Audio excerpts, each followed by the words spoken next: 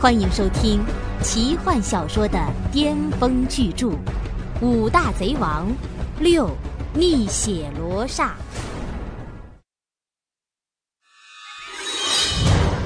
宝鼎现身，群贼聚首。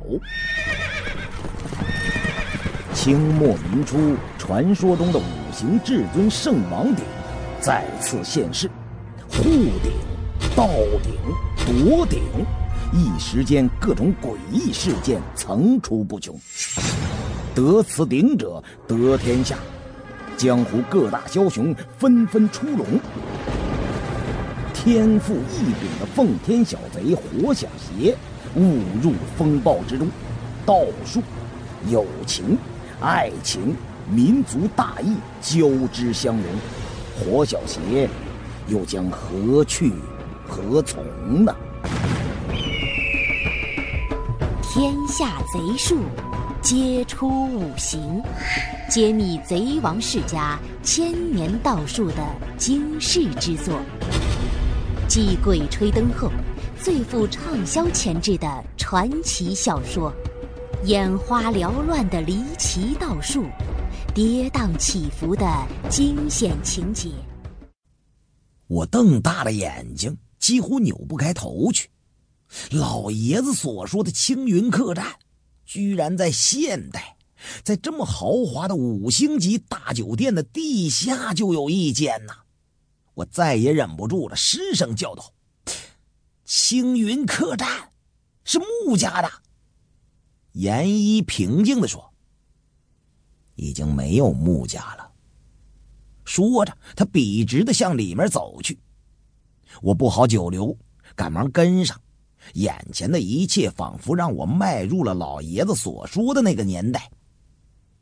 这里真的是一个老式的客栈，毫无现代科技的痕迹。如果不是因为我和严一穿着现代的衣服，真的像是穿越了时空。我和严一走进了大堂，一侧跑出了一个穿长袍大褂的中年男人，满脸堆着笑容，叫道：“客官，你们来了，快请快请，我是店掌柜，有事情请吩咐。”这店掌柜看向我，笑眯眯地说：“这位是严正先生吧？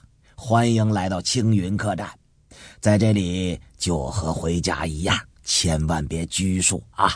我是店掌柜，也叫店掌柜。”我慌慌张张地回了礼，简直不知是该与他握手还是抱拳鞠躬。只听前方2楼有女子的声音说：“严先生，一路辛苦了，请上来吧。”我抬头一看，2楼的围栏处，那位在重庆见到的老妇人，还是穿的和重庆时一样，清淡素雅，干净整洁，正微笑着看着我呢。严一向老妇人微微一鞠躬，对我说：“严正先生，请。”我进了房间，局促不安地坐在桌边，严一早已退下。老妇人给我递上一杯茶水，坐在我的侧面。“严先生，觉得这里怎么样啊？”“挺好挺好，特别好，就是没想到真的能来到青云客栈。”“青云客栈已经不多了。”“阿姨，为什么让我来这里呀？”“请喝茶吧，不着急。”我哦连声，喝了几口茶，立即想起了一件事，便一把将电脑包提起来，将电脑取出来打开，颇有些兴奋地说：“阿姨，这几个月我把老爷子和我讲的事情全部写下来了，请你看看，我没有给任何人看。”“不着急，我知道了。”我为之语塞，不好意思地盖上了电脑。老妇人看着我说：“严先生，你还愿意听5大贼王的故事吗？”我就是等着他这句话呢，立即就说道：当然愿意呀，我一直等着您联系我呢。很好，你是愿意现在听我讲呢，还是睡一觉起来再听啊？我毫不犹豫地答道：现在，我现在很精神，一点都不想睡觉。那好吧。老妇人一低头，从身旁拿出了一柄黑色的长刀，摆在了桌上，正是我在老爷子家中见过的密刀乌毫。我低念道：乌毫，一润广益，是他的刀。这把刀，老爷子说了，送给你，只是你在重庆的时候不方便带走。等我把后面的故事讲完呐，这把乌毫就正式属于你了。我知道这把刀的来头不小，绝对不是我这个平常人所能持有的，所以我推辞道：阿姨，这么贵重的东西，我想我不能接受。老妇人呵呵的轻笑，看着这把刀出神。天下最贵重的又是什么呢？让人可以不惜一切。五大贼王的故事便在这一刻继续燃烧下去。可能结局在人的意料之中，但从发生到结束，这里面曲折的过程才是最让人唏嘘感叹的。1937年9月某日，奉天郊区关东军军用机场。本应热闹的军用机场，今天却异常的冷清，连四处奔波的地勤人员也不见了踪影。各式汽车全部停放在一角，不见开动。放眼看去，似乎这个硕大的军用机场被突然间荒废了一样，所有人都不翼而飞了。隐约间，有汽车的轰鸣声传来，从机场一侧，5辆黑色的轿车疾驰而入，嘎嘎嘎连声刹车作响。这几辆轿车整齐地停在了机场跑道的旁边。轿车车门迅速地打开，从几辆轿车上一共下来5个穿着武士服的日本男人。他们一言不发，不苟言笑，表情沉稳，行动迅速而整齐，排成了一排，站在了轿车一侧，抬头向天空看去。天空晴朗，万里无云，烈日高照。远处的天空中闪出了几个黑点儿，嗡嗡嗡的螺旋桨声远远地传来，响声越来越大。一架硕大的军用运输机在另外2架战斗机的护航下，正向着这个机场飞来。飞机降落，缓缓地滑行到等候在一边的5辆轿车前，停了下来。5个武士跑到机舱门旁边，笔直站稳，纹丝不动。机舱门打开，一个人影出现在舱门口，5个武士立即齐声大喝，齐刷刷的鞠躬。舱门口的男人稳步走出，一身赤红的和服。他并不着急走下扶梯，而是站在了舱门口，深深地吸了一口气，遥望着远处的群山，低声地说道：我终于回来了。这个身穿赤红和服的男子，正是离开中国已有7年的火小邪。火小邪低头一看，见舱门下几个武士毕恭毕敬地等着，丝毫不觉得别扭。他在日本甲贺孔雀山学习忍术7年，同时对日本文化中的尊卑之分已有了深刻了解。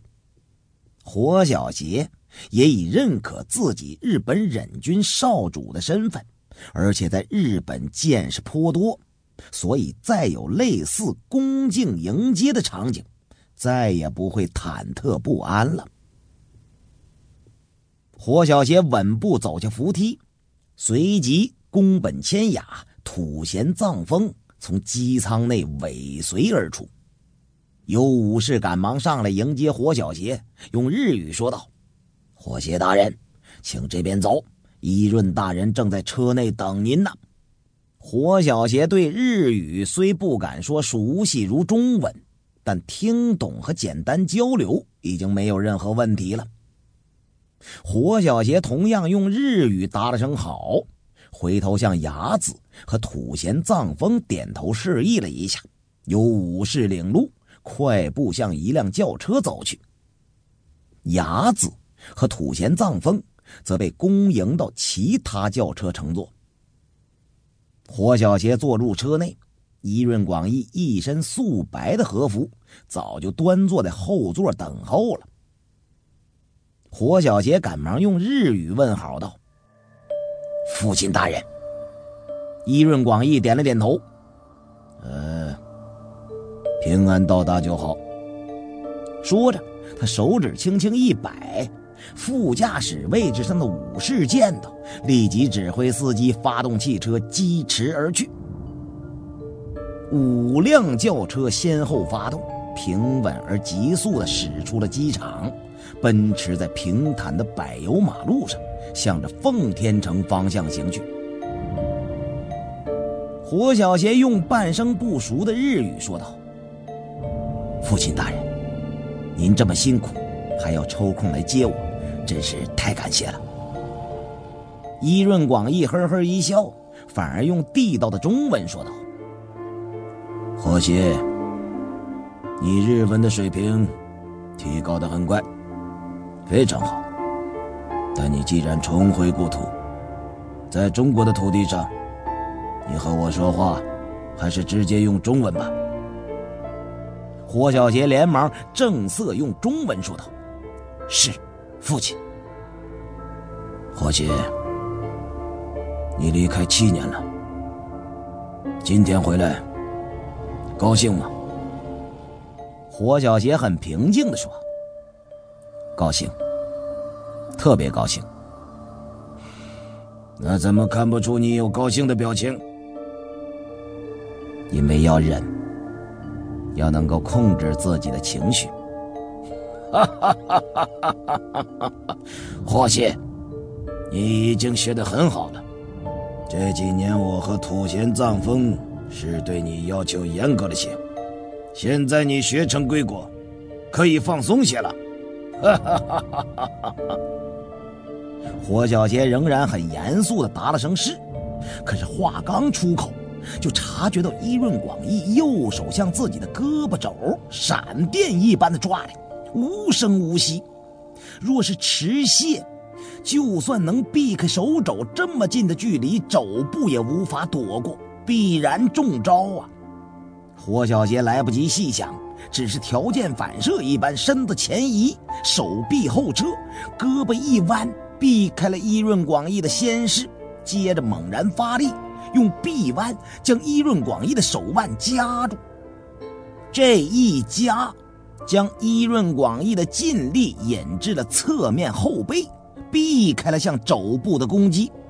火小邪毫不慌乱：父亲大人，你是考量我吗？刚才这一切发生的极快，只是眨眼功夫，而且连声音都没有发出。如果没有人亲眼看见，很难猜到刚才他们2个人做了什么。伊润广义呵呵一笑，一松劲力，将手收回。火邪，你2年前就已经学成了忍术，但你又花了2年时间领会火道双脉，结果如何？父亲，火道双脉我已经能够驾驭了，但现在还是不能随心所欲，主要是腹脉的劲力杂乱，时强时弱。更麻烦的是，出力的方向经常是以为是向左，其实是向上向下，与意识到的不一致。能做到这样已经很好了。父亲，我母亲的火道双脉到了什么程度？收发自如，身意合一，甚至能够将主脉停止，只以副脉行动。能将主脉停下，以副脉行动，这会是什么样的呢？行为上与常人并无太大区别，但对事物的感受完全不同，很难形容。你母亲也描绘不清楚。到我母亲的程度后，能够做什么呢？能道破五行，金木水火土五行世家均可道入，故而能做贼王之王。火小邪沉默了片刻，沉声地说：我母亲去偷过五行世家吗？你母亲真丽，没有这么大的野心，她只想做一个普通的女人。火小邪曾经在日本多次问过伊润广义母亲真丽的具体死因，伊润广义从不细说，每次都显得悲痛莫名，所以说到此时，火小邪也知道不好再问下去，以免触动了伊润广义的伤心处。火小邪在日本学习的时候，在甲贺孔雀山中主要是由土贤藏风教导，伊润广义则通常是每个月会来4至7天不等。第一是检查火小邪的修习情况，第二也是将他的忍术心得传授给火小邪，第三是尽父亲的义务，时不时教导火小邪一些人生的道理。火小邪对伊润广义的感情在这7年内积累颇深。伊润广义虽然不苟言笑，气质肃然，其实不断的接触下来，觉得他通情达理，坚毅豁达，举重若轻，颇有些旧时评书演义中的大侠风范。伊润广义在火小邪看来，严肃而又亲切，威严而又平易，居高而又不自傲，可秉烛夜谈，也可嬉笑玩耍，更重要的是很有主见，一言九鼎，言出必诺，绝不摇摆。所以伊润广义非常符合火小邪心中父亲的形象。只有在谈到真理的时候，浅谈几句尚可，若谈得深了，伊润广义就会有些失态。想必真理之死对他而言是不堪忍受的痛苦回忆，无法释怀。时隔7年，火小邪尽管坚信了伊润广义就是自己的父亲，但对母亲真理之死还是云山雾罩一般，难以理清头绪。火小邪不再说话，可心里却想，虽然我不知道母亲的性格，但我也不愿去偷五行世家，没什么野心，这点应该像他。半晌之后，伊润广义才慢慢的说道：火邪，你看外面的景物有什么变化吗？火小邪向窗外略一打量，马路边的田地中麦穗金黄，小山上果林密布，田间地头沟渠齐整，远远能看到农人在忙碌着。更让火小邪吃惊的是，有许多电线杆拉着电线，这可是在城市里才能见到的高科技呀，不是郊区的农民能享受的。火小邪不禁说道：山山水水都是老样子，很熟悉，只是多了不少东西。比如这条路就修得真好，以前哪有这么平整的。1932年，也就是你去日本修习的那一年，东北3省被我们和平占领，没有费一枪一弹。现在东北是我们的大后方，占领的这7年间，做了许多基础建设，开荒地，办学校，兴水利，建法制，让耕者有其田，穷者有其屋。所以东北这几年发展得很快，老百姓安居乐业。等你到了奉天，会觉得变化更大。火小邪欣慰地说：唉，早该如此了。